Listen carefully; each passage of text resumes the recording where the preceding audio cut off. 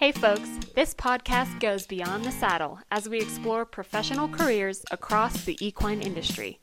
I'm your host, Katie Kleinbell. Let's tack up and head out.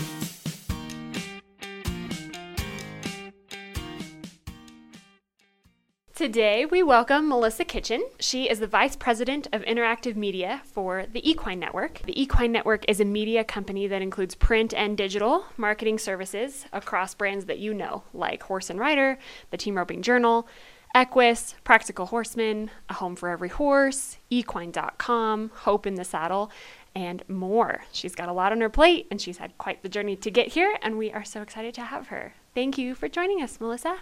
Thank you for inviting me. First, I'd love just a synopsis of what your job is, what you do. Give us kind of a summary of what your role is here at the Equine Network. Meetings. I do lots and lots of meetings. As the VP of Interactive Media, I deal with anything that's not print. So if it's not in a magazine, then it comes under our department. So I work on client strategy for our brands and for our clients' brands, and then incorporate those into programs. It doesn't matter if it's video, if it's website stuff, if it's emails, if it's podcast, if it's social media. I mean, anything falls under our group. So all those things. You kind of talked about some of the services we provide. So there's video, there's emails. What are some of the other things that the digital team pushes out? Oh, we do lots of contests, whether you're giving away a new barn or a truck and trailer giveaway kind of thing. Lots of live social media like the Road to NFR and Rope Vegas and Live from Lexington, all these different social media programs. Tons of new podcasts, are rolling out all the time. All the content on the websites, on blogs, on newsletters, on Pinterest, on, you name it. You name it, they do it. Sounds like there's a lot going on. So what's a typical day in the life of Melissa Kitchen? Coming to the office here in Boulder? Do you work from home? What are some of the things that you can do on a daily basis? Mm-hmm.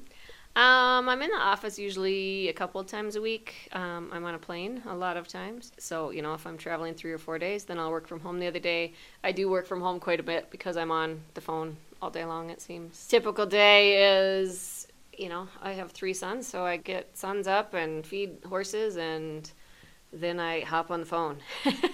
And I'm on many conference calls, and usually about anything under the sun. One might be about budgets and forecasting, the next one might be about what we're doing in Las Vegas this fall, and then, what's a new podcast, you name it, anything flies. I think that's maybe a common myth that people might have about digital marketers in general, is that you come in, you bury yourself in your computer screen, and that's it, 9 to 5 or 8 to 4, and that's what you're doing. But clearly, it's not like that for you. No, not at all. I mean, email, obviously, or text is probably my preferred form of communication just because I'm on so many conference calls, but that's a large part of my daily life is not sitting behind a computer. I mean, I don't code, I don't design, I don't write, I don't do any of those things. I just try and keep everyone employed and all the balls in the air and all the marketing programs going and all those things. Myth busted.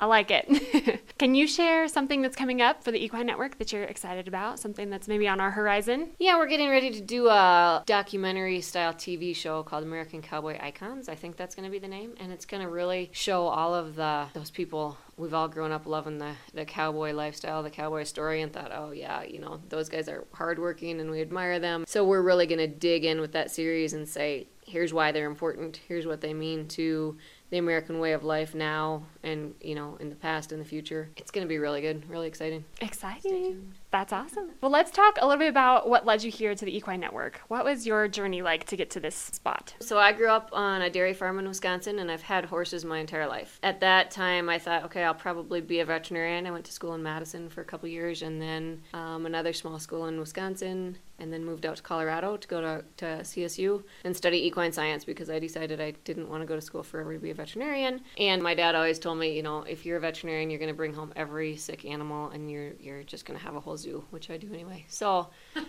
I didn't do that. I graduated from CSU. I went to Texas to train horses for a little bit, and then came back to Colorado and worked at the Professional Rodeo Cowboys Association. So I started there as their media girl, which I guess was my entrance into the media world, because in college I had no idea that any of this career existed, and a lot of it didn't, but it's evolved over time. I don't know, maybe a year or so in, they asked me if I would take over their website, and I was like, sure. I've been on AOL.com 3 times. I'm sure I can create a website. So I just dove in and learned that, and I ran ProRodeo.com for a couple years and kind of transformed that from a fax on demand, sending out results to every rodeo place in the world, having it all housed online. And it was fun, and it was a good education, and I guess I became a self-taught web designer, web coder, web everything. So when I left there, I went to Penton Media, here also in Colorado, and we were a big B2B publisher.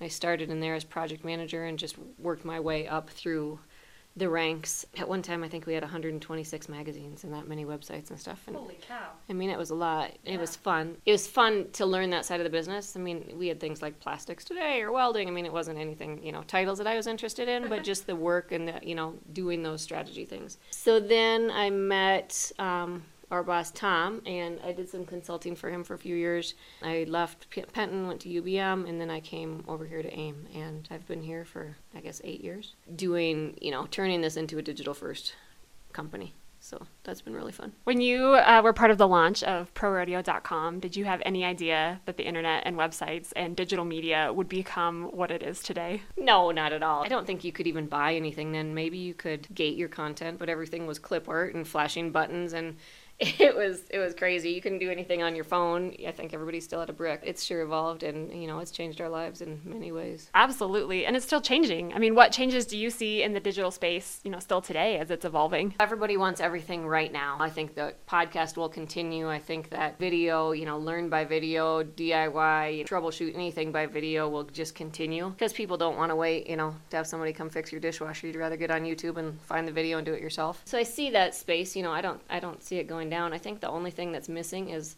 that community. Facebook and other platforms give us the virtual community, but we're missing out a big thing with the social, personal interaction, whether you're on the phone talking or you're face-to-face. I think that we all thrive on that, so we're going to have to figure out how to bring that and keep that in our lives. But otherwise, I think it's just going to continue.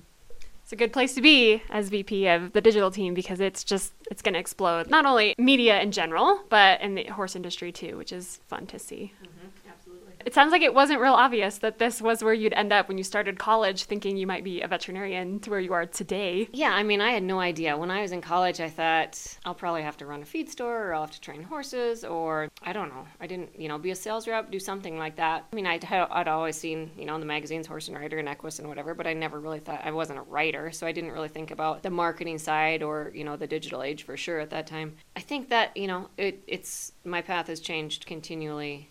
After that, it's just like you just keep reaching for the stars and you're like, yeah, I always want a challenge. I don't like to sit behind a desk and just be like, oh, here I'm going to do this same thing every single day. And I think that's what keeps this position so much fun and this industry. I mean, I love it.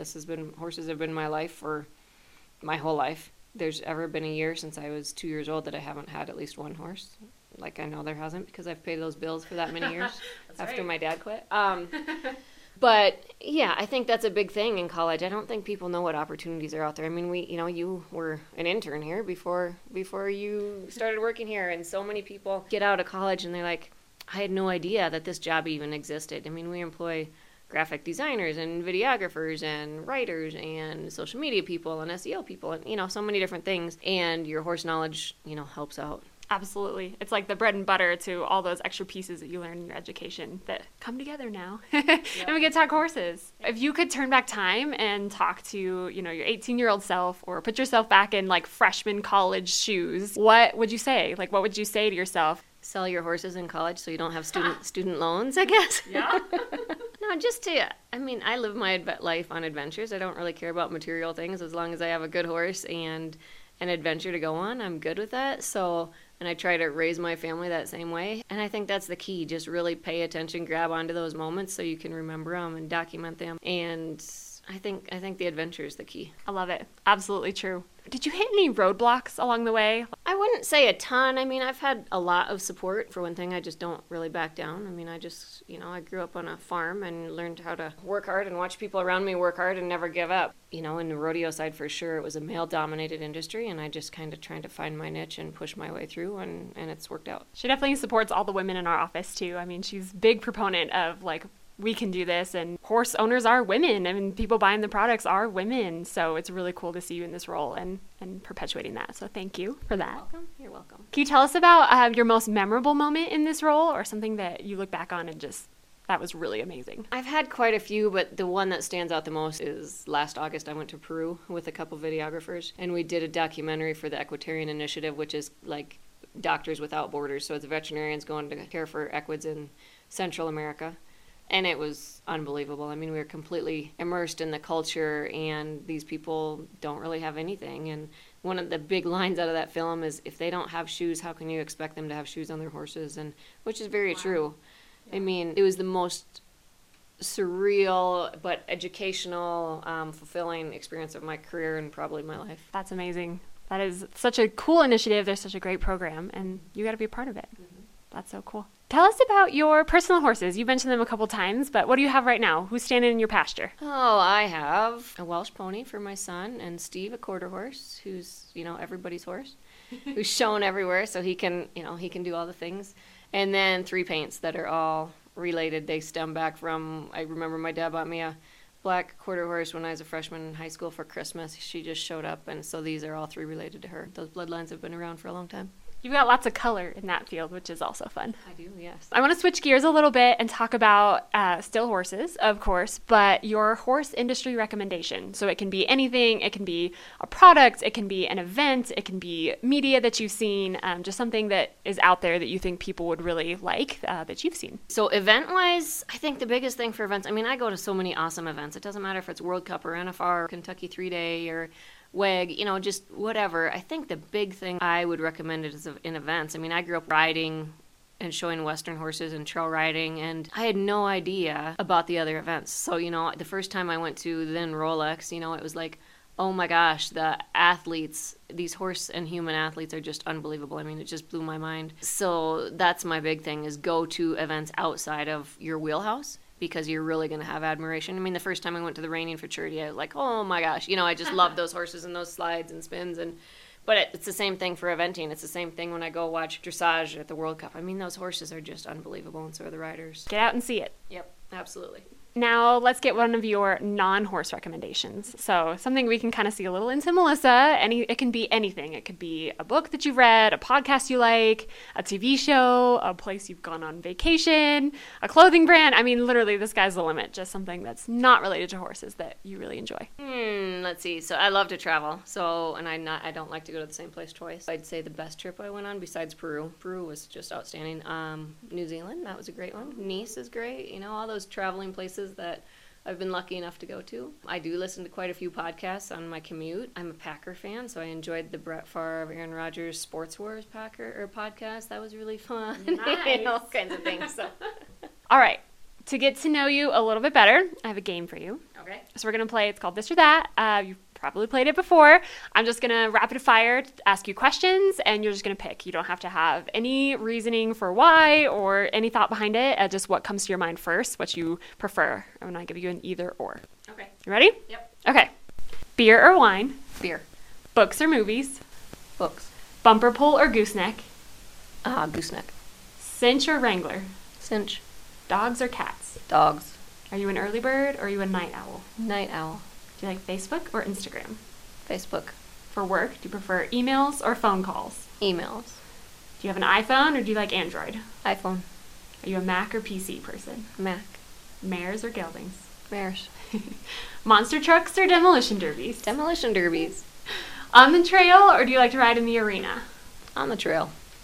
When you're washing your horse, do you use a wash wand or a sponge and bucket? Sponge and a bucket. What's worse, laundry or dishes? Laundry. And do you have, for your wristwatch, is it digital or analog? Digital. There you go. There's your insight into Melissa Kitchen. Thank you so much for sharing your journey with us, taking some time to kind of talk to us about what you do and how you got here. You're amazing. Thank you so much. Absolutely. Thank you.